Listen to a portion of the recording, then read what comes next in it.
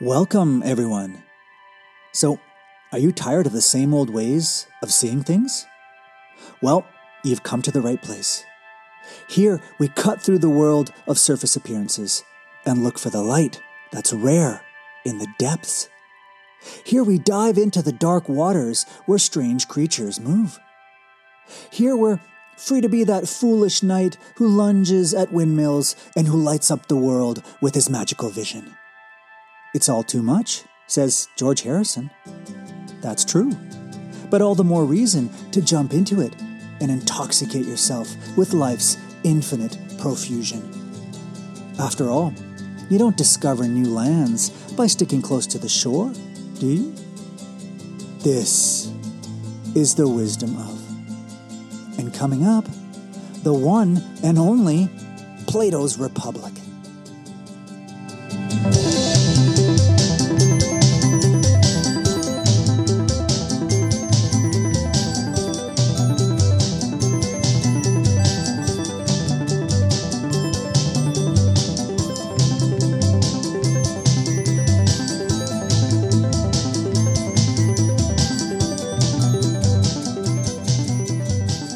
I've got some great news. I am going Hollywood.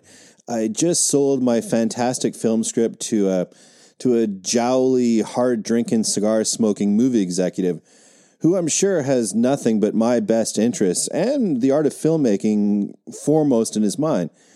We already have a director attached, M. Night Shyamalan.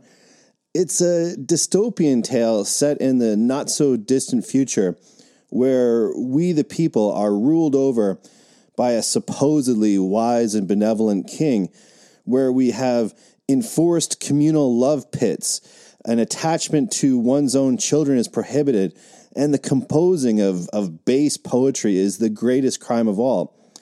Those rebellious enough to, write some dirty limericks or take their son on a trip to the old fishing hole, they are sent away to re-education academies to learn the way. This was M. Night's idea for the ending.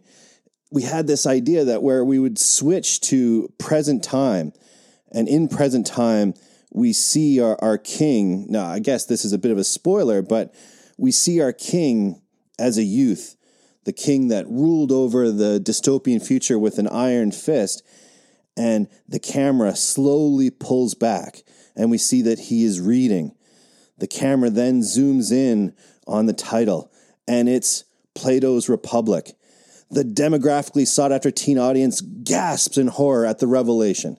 Yeah, this young would-be ruler of yours, that he's been reading the Republic, isn't that far off, actually. I mean, you're right. There are definitely some dystopian aspects to the Republic, that's for sure. Like, first and foremost, of course, the censoring of all dirty limericks. Okay, but before we get back to your great movie idea, first, and as usual, a brief summary. Okay, so Plato was a Greek philosopher born sometime around 428 BC. Along with his teacher Socrates and his student Aristotle, he's considered to be one of the greatest philosophers in history. Now, we don't know much about Plato's personal life during his early years. What we do know, though, is that as a young man, probably in his early 20s, he was eager to go into politics. Disappointed, however, with the kind of people who held political control and confronted with growing corruption all around him, and, by the way, bearing unfortunate witness to Socrates' execution, a result of this corruption, he was left completely disillusioned. But moved by these events and determined to keep the memory and thoughts of his teacher alive, Plato soon began to compose his philosophical dialogues in which he makes Socrates the central character and voice. Later in his life, Plato also founded the Academy, which was the European world's first university or place of higher learning. Let's be honest, like everyone who has gone Hollywood like myself, my prestige dystopian thriller was only an attempt to work my way into the big time, to make some real big money, and we know what that means, superhero movies.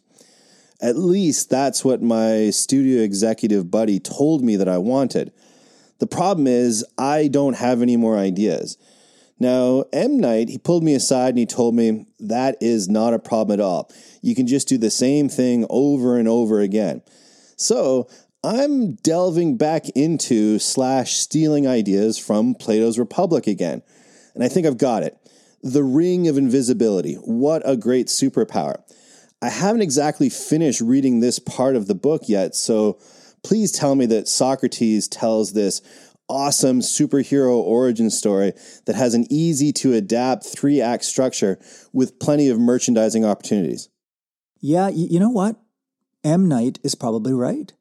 You are probably better off going with the superhero and the Ring of Invisibility theme. I mean, much more merch potential there than in your original idea of the brooding dystopian ruler. Okay, well, I know that you certainly haven't read it, but actually you are touching on something very important with this Ring of Invisibility thing. And it's something I want to get back to in a bit, because it's actually pretty central to Plato's message in the Republic. Okay, but first, let me back up a bit and try to give some context. Okay, so even though the Republic is an enormously wide-ranging work of philosophy, touching upon, among very many other topics, the origins of government, educational reform, and even a theory of aesthetics, actually, Plato's central and overarching aim in this great dialogue is this. It's to try to show that a good or ethical person is better off or happier than a bad or an unjust person. Okay, so how does Plato, in this dialogue, start this off? Well, basically he gets a character in there, Glaucon, who's talking to Socrates, to express the very popular view that morality isn't really something that's good in itself, but rather that it's only something that one must do or abide by to avoid harm or punishment or to win a good reputation. Now, the thing is that Glaucon himself doesn't believe this. He actually believes that morality or justice is something good in itself. But his problem is that he just can't give a very persuasive defense of it. And so, well, what does he do? Well, he asks the great Socrates for help. He calls on him to try to show that being moral or just is to be valued for its own sake and not only for its consequences. Now, what Glaucon means by goodness being valued for its own sake is that being good is something valued and pursued for its intrinsic experience. That is, for the happiness it brings the good person. Okay, but now it's pretty obvious that this isn't very intuitive or convincing for most people. Why? Well, because after all, as Glaucon says, most people think that being good or just is in itself something really, well, something burdensome, that it holds them back, that it's, in fact, not to their advantage, and it prevents them from attaining happiness. In fact, most people, he says, only do what is ethical because they don't have the power to do what they really want to do and get away with it. In other words, and here's the really important point, if they knew that they could get away with absolutely anything they wanted to do, they would do it, however unjust or unethical it might be. Now, remember that Glaucon himself doesn't believe this. But to really drive home the point to Socrates, to make sure that he really sees the problem that he's being asked to tackle, Glaucon recounts the story of Gyges, a story about a simple shepherd living under the rule of the king of Lydia. So the story goes that one day, while tending to his sheep, there was an earthquake which broke open the ground beside him. Well, he was curious about it. So Gyges climbed down the chasm that had formed there. When he got to the bottom, he discovered a corpse with nothing on it except a gold ring on its finger. So Well, he slipped it off, he stuck it in his pocket, and he climbed back out. Now, later on that evening, when there was the usual meeting of the shepherds to make the monthly report to the king about the flocks, Gyges came wearing the ring. And sitting with the other shepherds, Gyges noticed that as he turned the face of the ring to himself, he became invisible. And when he turned it away from him, he became visible again. Now, when he realized the great power he now had, what do you think happened? Well, yeah, you probably guessed it. Basically, he committed adultery with the king's wife. He killed the king, and then he took over the kingdom. Okay, now, obviously part of Glaucon's point here is that most of us, given the opportunity, if we had this ring of invisibility, would act in a similar way to Gyges. That's to say, we wouldn't be very ethical at all. Again, why would we consider ever being just or ethical when we could just get everything we want? When we could always do what is seemingly to our own advantage without ever suffering the repercussions of our actions?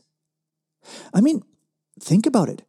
Wouldn't we be forfeiting the greatest potential happiness for ourselves if we had this opportunity and didn't exploit it like Gyges? So this is part of the challenge that Glaucon wants Socrates to meet. Again, he wants him to try to show that we're in fact wrong to think that we'd be better off living this way. That's to say, better off living like Gyges with his ring of invisibility, doing whatever we wanted. In fact, you know what? If you think Glaucon can't drive the point home even more, he does. So what he does is he asks Socrates to consider which of the following two people he thinks is happier. A thoroughly bad person with an absolute reputation for goodness. So, for example, Gyges, if he went on to build a sterling reputation for goodness without ever being suspected of his gross injustices. Or B, a thoroughly good person with an absolute reputation for badness. Now, Glaucon thinks it's pretty obvious what answer most people will give. Most people will judge that the bad person who's getting away with all sorts of unethical actions, but all the while having a reputation for being good, is better off or happier than the just person. Indeed, how could they not? Since most people recognize that the good person, because of his terrible reputation, will just end up being hurt and punished by others. Now, what do you think? Don't most people have a point here? I mean, isn't the bad person with a good reputation going to be happier here? And isn't the good person with a bad reputation going to be absolutely miserable? Well, not according to Socrates. So what Plato has Socrates try to do in the Republic is to take up Glaucon's challenge by having him try to show that it's actually never in our interest to be immoral or unjust, that being good by itself always benefits us, and that the good person is always happier than the bad one. So ultimately, it's going to turn out for Socrates that Gyges, appearances withstanding, can never be better off or happier than a good person, even if the goodness of that person remains hidden or is marred by a bad reputation. In other words, basically what Socrates goes on to show is that just being good all by itself always benefits us and guarantees our happiness. And that, conversely, it's never in our interests to be immoral or unjust. Okay, folks, bad news. I just got fired from Hollywood. Turns out they thought I was pitching something else, not Plato, but Play-Doh, the movie. They were super excited about building a cinematic universe based on colorful clay.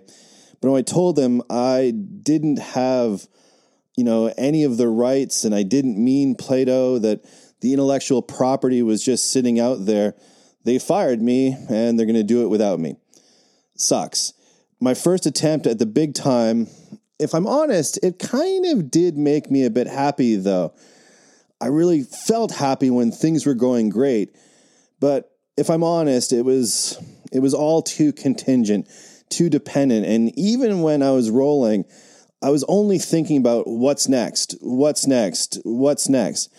So turns out I'm going to have some time on my hands, so I guess I can actually read this stupid book, this Republic, and just maybe it has something to say about happiness in a more stable way, a more harmonious way, a kind of happiness that maybe could last. Oh, so they decided to go with Plato, the movie. Sorry about that. Live and learn, I guess. But you know what? Not all's lost. I mean, throughout this ordeal, it seems that you've kept your integrity and your sense of right and wrong.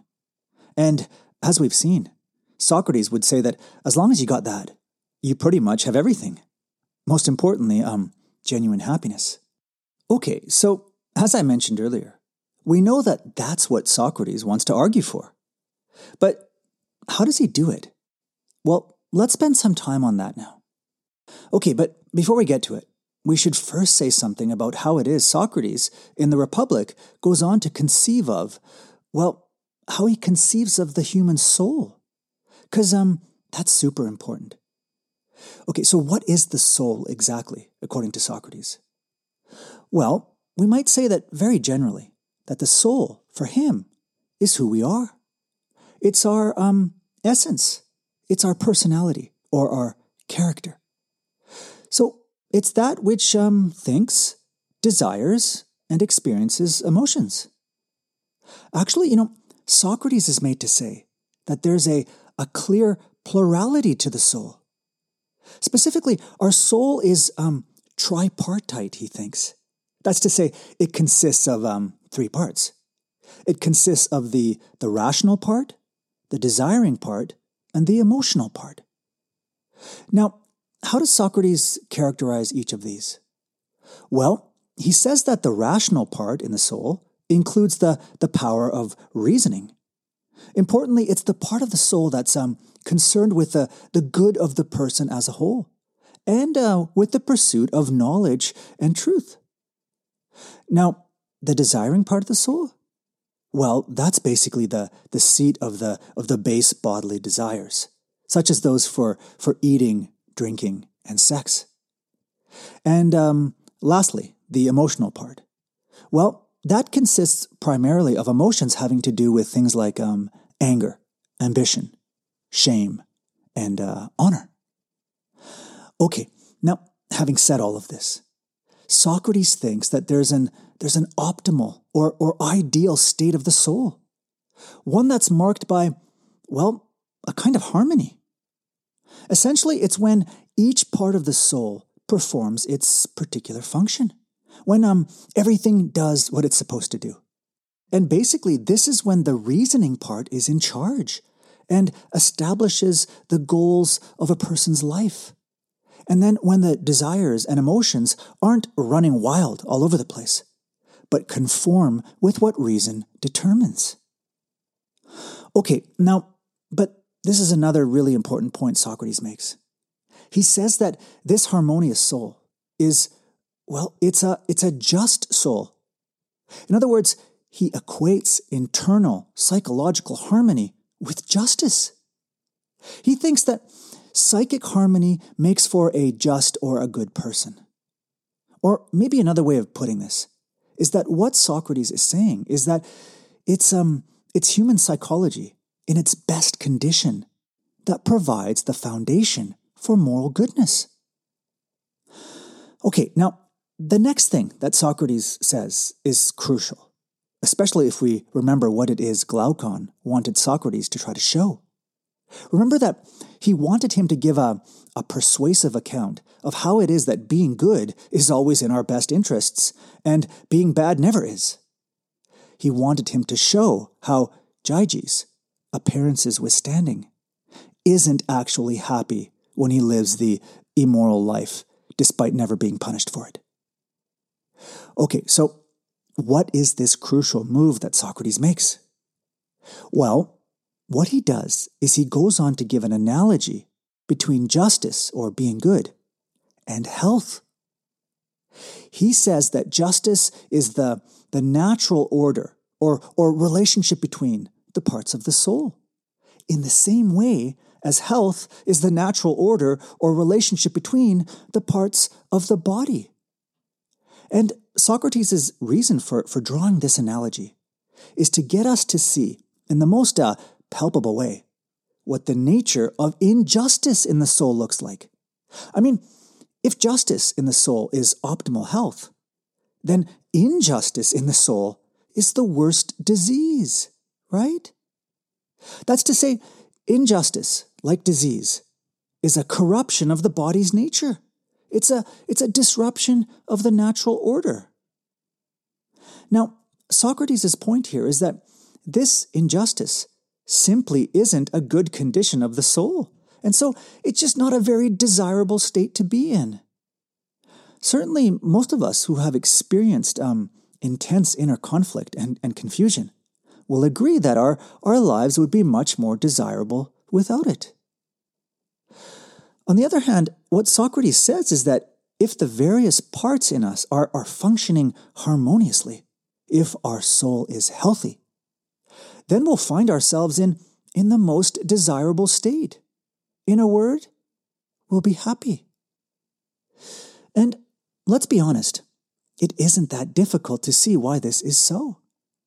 I mean, when we're physically unhealthy or sick, our mind is foggy, our body is weak and hindered, and we feel bothered and uncomfortable.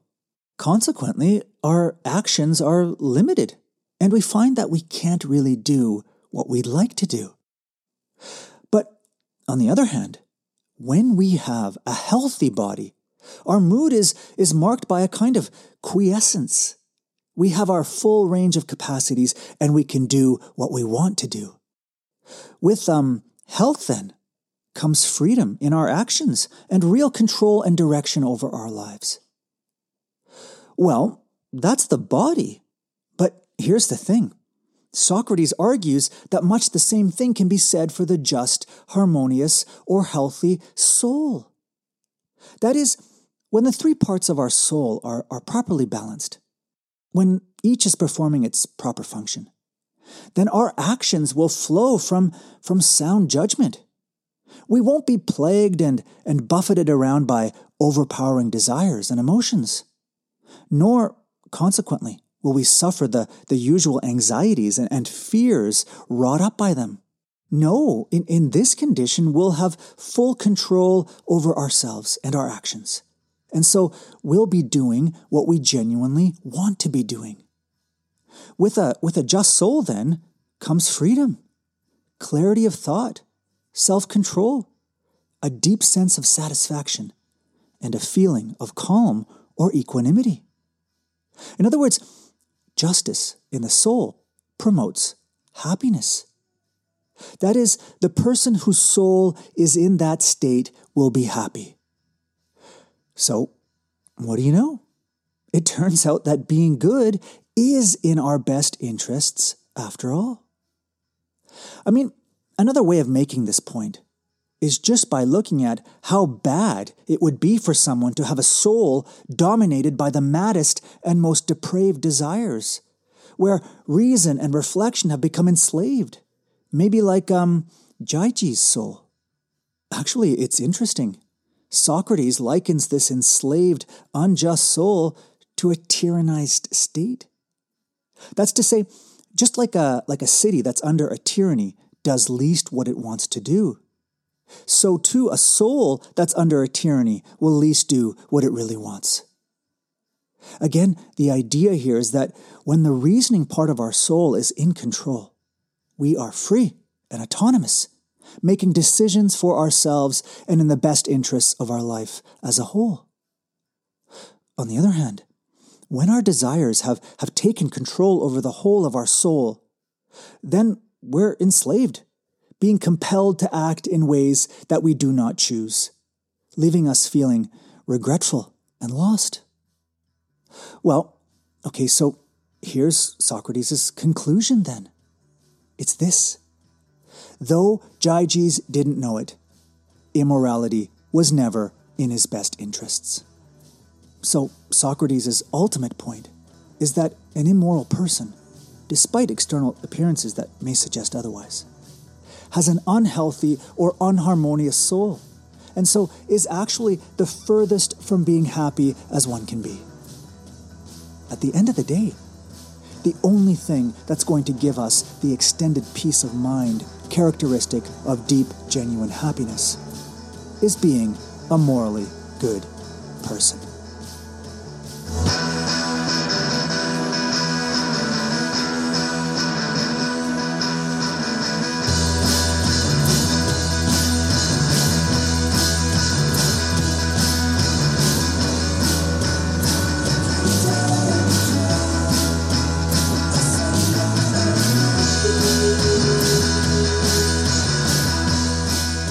You've been listening to The Wisdom of Podcast.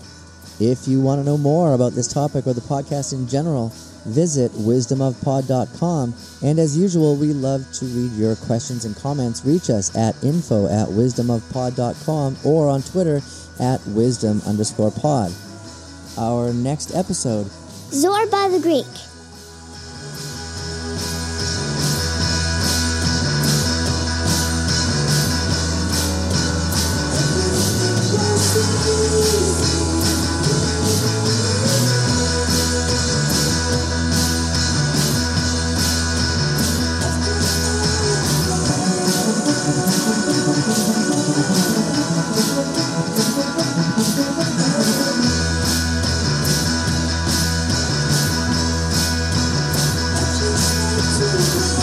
Thank you.